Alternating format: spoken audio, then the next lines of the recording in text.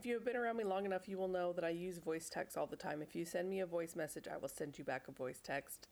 I love it. A lot of my coaching is done through that way, and I just think it's magical. I want to share an experience with you that I had 2 days ago about audio. You're listening to the Disarming Honesty podcast with Jenny Hansen-Lane. I spent the last decade or so studying emotional intelligence and the connection that it has to the entrepreneurial world. Join us on this journey as we use every day as our teacher, as we pursue our highest vision of ourselves. The show is dedicated to vulnerability and mindset as we explore the necessary paradigm shifts it takes to change our lives and pivot into profiting from our passions. No more playing small with our dreams. Let's go.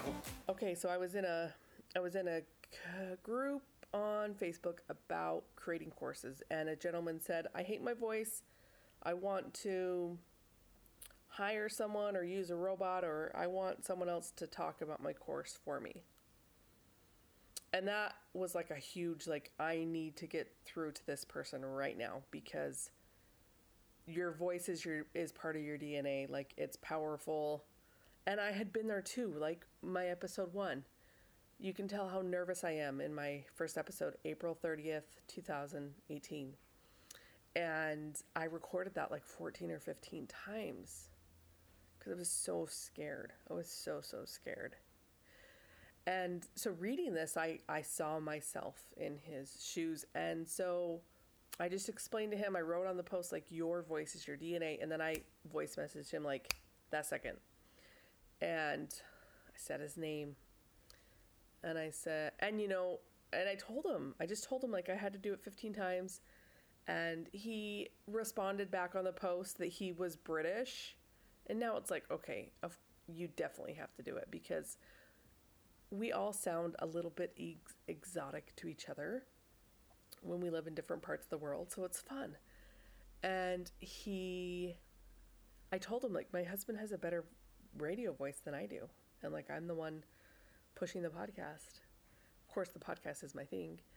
And he replied with audio, and he said, thank you for giving me the courage. And you guys, I never would have done that in a million years if I didn't have a podcast and I didn't use audio every single day. And so something that has changed my life over time, it was really cool just to empower him in that way. And anytime that I meet someone new on Facebook that I haven't met in person, I just send them a voice text because I want to connect in that way. And they always respond messaging, not voice text. And that's totally fine. I'm down for that too. But there are ways to empower people through audio, leaving a nice voicemail, leaving a nice voice text, letting people know that you care about them. The world is endless. Use audio. This is my challenge, to use audio. If you haven't used audio, just send your favorite person a voice text and just say, I like you. Lots and lots of goodness comes when you can empower people with your voice. Love you guys. Peace out.